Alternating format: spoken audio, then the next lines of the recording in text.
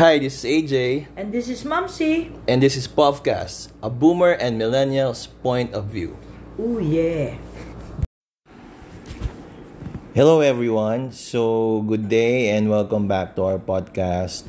Today's episode is very interesting and very timely because we have a lot of friends, even in the freediving world, that are really interested in knowing and having this kind of procedure, if I may say. So, we're gonna talk about plastic surgeries and how a baby boomer and how a millennial think of it as if it's a good thing or a bad thing. So, during your time, Mamshi, I'm not sure if plastic surgery was already a thing. I mean, what age did you start, or do you know someone during the past when you were still younger that has done it? Or what can you say about it? Yeah. Hello, everyone. This is an interesting topic today. Ano nga ba yan? Plastic surgery? Interesting topic, hindi mo alam? Hindi. Iniisip ko lang kung plastic surgery and isa lang ba yun? Yeah. Okay. During my time kasi, hindi talagang mga may pera lang pwedeng gumawa niyan. Tsaka yung mga vein, super duper vein na tao na babae, yung babae? Yeah, like in the person of Madam Oring. Oh my God. Diba? Sila yun sila Belo, paumpisa pa lang si Belo niyan. And we see during that time na hindi maganda yung result kay Belo noon. Kasi hindi naman siya kumanta? Hindi, talagang may kulubot sa leeg. Yeah. Hindi perfect, hindi katulad ngayon. Talagang, hindi na halata. Wow, mga artista na yung mga nagpapaganyan na talagang matutuwa ka. And during my time, maraming aksidente, may mga namatay, dahil Really? Yeah. Mga mayayaman pa, na nagpa-botox lang, or nagpa-lipo lang, nagre-risk pa sila ng buhay nila. During your time, pag meron kang kailangan pa plastic surgery, will they announce it or will they hide it? What do you think? They will not announce it. They will even deny it kahit obviously pinaritoke yung ilong o pinalaki yung bust nila. They will deny it because nga nahihiya sila for some reason. Hindi ko rin alam bakit gagawin nila at ikahihiya nila. But today, it's so different. Sabi ko nga sa'yo, wala nang pangit na tao o bata ngayon, di ba? Lahat ang gaganda, yung kilay nila, pilikmata nila, kaya nilang retokoy. Yung kutis nila, kaya nilang magpuputi.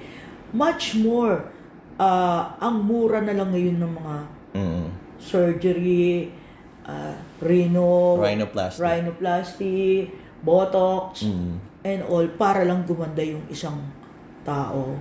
Have you ever thought? Considered it? No, because wala akong naging partner na hindi komportable sa itsura ko. Na nag-asa akin, ay mapango, pero walang nagsabi sa akin, gusto mo pa pertoke yung ilong mo. So, it's never a big deal sa akin. And wala ka rin, kumbaga, in your environment or friends close na napagawa niyan during your time? Wala naman, di ba? Wala. Pero isa pa kasi, kaya hindi ako nagpaparitoke or what, because meron akong keloid din ako. Okay. So iniisip ko, paano kaya pag nagparitoke ako ng ilong ko?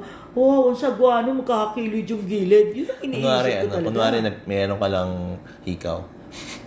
Di ba? Magkakakeloid, oh my God, no. Kaya hindi ko rin kinoconsider yan. Pero some of my friends na talagang meron din akong kaibigan pa lang nagpagawa ng ganyan. Recently? Hindi noon pa. And hindi maganda. Alam mo yung simpleng patatulang ng kilay. Is that already plastic surgery na ba yun? Hindi plastic surgery, pero it's something na iniiba mo yung ini-enhance mo yung natural beauty mo, di ba? Magpapalagay ng pilikmata, kilay na tattoo, minsan labas mo para kang Bella Flores or So, noon hindi maganda. Ngayon, ang gagaling. Mga pag napalagay ng ano ba tawag ito? Kilay. Kala mo natural na natural eh, di ba? Oo. You are so lucky, millennial people.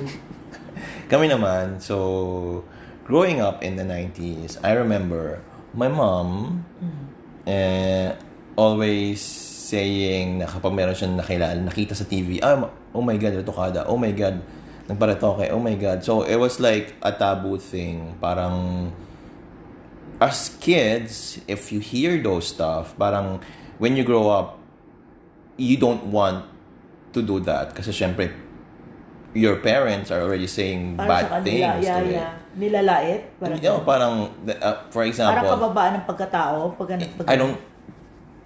I'm not sure. Pero kasi parang, let's say, my mom is very fond of Gretchen Barreto's face. Sobrang gandang-ganda siya doon. And then, nung umuso yung Angelina Jolie na lips na makapal, and nagpaganon si Gretchen, she's like, oh my God, sobrang ganda na paretoke pa. Sobrang madaming nasasabi. So parang sabi niya, kung ganyan na mukha ko, hindi na ako magpaparetoke ka. Baka hindi na po facial or whatever. So, growing up, parang ganun yung mga nakikita namin.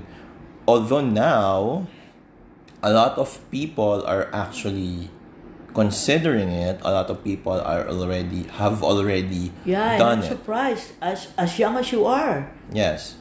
Diba? And iniisip ko niya mga 50s above na, pero kayo 30s pa lang kayo.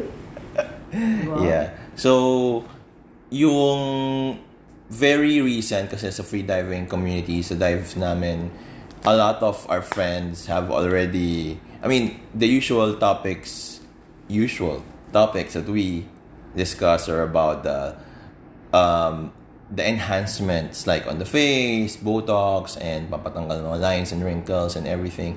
But then, nagugulat ako na people are asking, what if let's say, this person is asking, what if I do rhinoplasty or ipapatangos ng ilong, will it affect equalization? And nakakagulat kasi after that week of talking about it, there was another person from a different group who posted in Freediving Buddies community, our group, and also asking the same question. So, a lot of people are asking about it. Interested at the same time, to ask that in a group which during that time has 47,000 members, now 50,000 members. Yes. That's very brave. It's hindi ka na para kasi a lot of people, tapos na nga yung surgery, dinedeny pa, di ba? Ito, hindi pa nagpapa-surgery. Nagtatanong na agad. Na-expose na niya yung sarili niya. Exactly, which is very, very brave. I find it very brave, not really something na dapat ikahiya. For me, it's not something na dapat may ikahiya because kung hindi mo naman ninakaw yung pera, kung hindi ka naman nagwawaldas or whatever, and you can afford it, why not? Yeah. Try it. For me, it's a manifestation of loving yourself. One way of loving yourself more. Diba? But during your time, that will not be your answer. No. Nung time ko, siguro magpapa-enhance lang kami because yun ang gusto ng partner namin. Or meron kaming gustong tao na gusto lang namin i-attract through that. Hindi dahil gusto niya lang. Oo, na gusto lang namin na ganun. Which is really, for me, that's really different. Kasi, for someone, let's say you have a partner and that partner will tell you to do that, parang, it's kind of offensive. Why did we have a relationship in the first place? Kasi hindi pa kami aware nun sa self-love eh. Hindi pa kami nun. More selfless kami. Diba? And, aside from that, ang daming ang mga news na ang pangit na lumalabas na resulta. Kaya hindi mo rin kami ma-encourage na ganun. Hindi pa, yung mga doktor themselves, hindi ganun ka-eksperto pa. It's very expensive. Yeah, and it's very like expensive. Hundreds of thousands. Yeah. Talagang pag-iipunan mo siya. During the time, 100,000, ang mahal na nun. Parang 500,000 na that's ngayon. big money. Hindi ka tulad ngayon, 10,000 lang, makakaano ka na ng ilong mo or whatever, no? 10,000 saan yung ilong na 10,000? Madaming gusto mong tanong. Basta lang. So, yun nga, yung topic namin recently. And if ever, let's say, ikaw, if you will have something in mind that you would like to change, yeah. Or enhance? Yourself, your heart. Siguro ilong. Kasi I was born na pango talaga eh. Lagi na lang sasabihin ng mga tito ko or daddy ko, pisili mo palagi ilong mo para tumangos. Pagkagising mo, gawin ng gano'n po. So, pero... Do you know someone right now who wants to take a surgery? Yeah. Can you tell us more about it? Yeah, very close to me. Kasi parehas yung millennial din. Although there is somebody na close din sa akin na talagang nag-undergo siya ng ganyan. What was the result? Anong pinagawa niya? Ilong, di ba? Ilong. Rhinoplasty. And what was... And maganda. Sobrang gumanda siya. And bumagay pati sa niya. Mukha niya. Ang galing ng mga doktor ngayon eh. Saan niya pinagawa? Sa US? Hindi, dito lang. A doctor from Pagsanan Falls. Sa Falls, ginawa? Ewan. Basta somewhere there. Yun yung sinabi niya eh. How much? Nasa 80,000. 80? Wow, amazing. Pero... Hard-earned money. Nakita ko rin yung confidence niya na boost. After? Yeah. Wow. And pinopost niya or was she denying pero pinicture niya yung sarili niya na matangos ng ilong niya. But no one was asking? Were there comments? Sa comments wala. Parang congratulations. Mga ganun. Parang parang alam na. Yeah, hindi kayong mga millennial open-minded kayo. Hindi na para Hindi para ilabas pa na para to kay ka. Wala namang ganun. Big deal. Yeah, hindi. Sa inyo para talagang wow, you did something good for yourself. Ganon. So, yung very close sa akin, nainganyo tuloy na I want. Sabi niya gano'n, okay. Pero, backstory, yung partner niya. Backstory, babae yung sinasabi kong super duper close sa akin. Nung magsyota pa lang sila, kinukulit na siya nung partner niya or boyfriend niya na magparito ko sasagutin ng boyfriend niya. Ayaw nun. And why was the boyfriend asking? Because exposed siya sa ganun eh. Dahil yung family niya nagpapaganon eh. Parent niya and all. So sa kanya normal yun.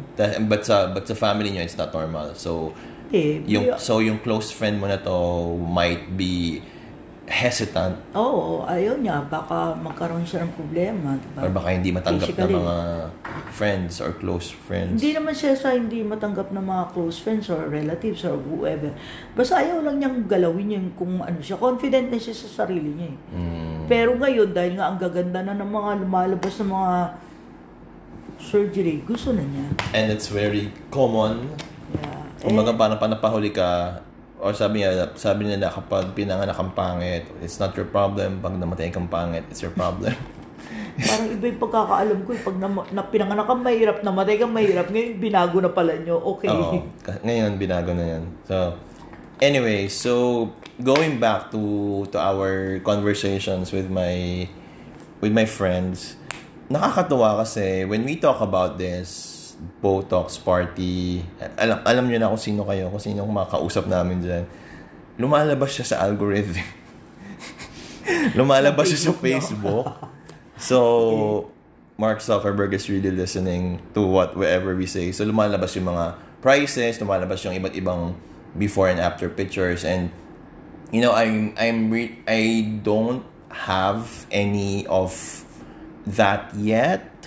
You know, if this is something that you really would like to think about or consider, hindi na kasi tayo it's actually, it's fucking 2022. So why do you have to, naman feeling ko, lang naman kasi yung pinag-iisipan ng mga tao, yung parang, what will people think about me?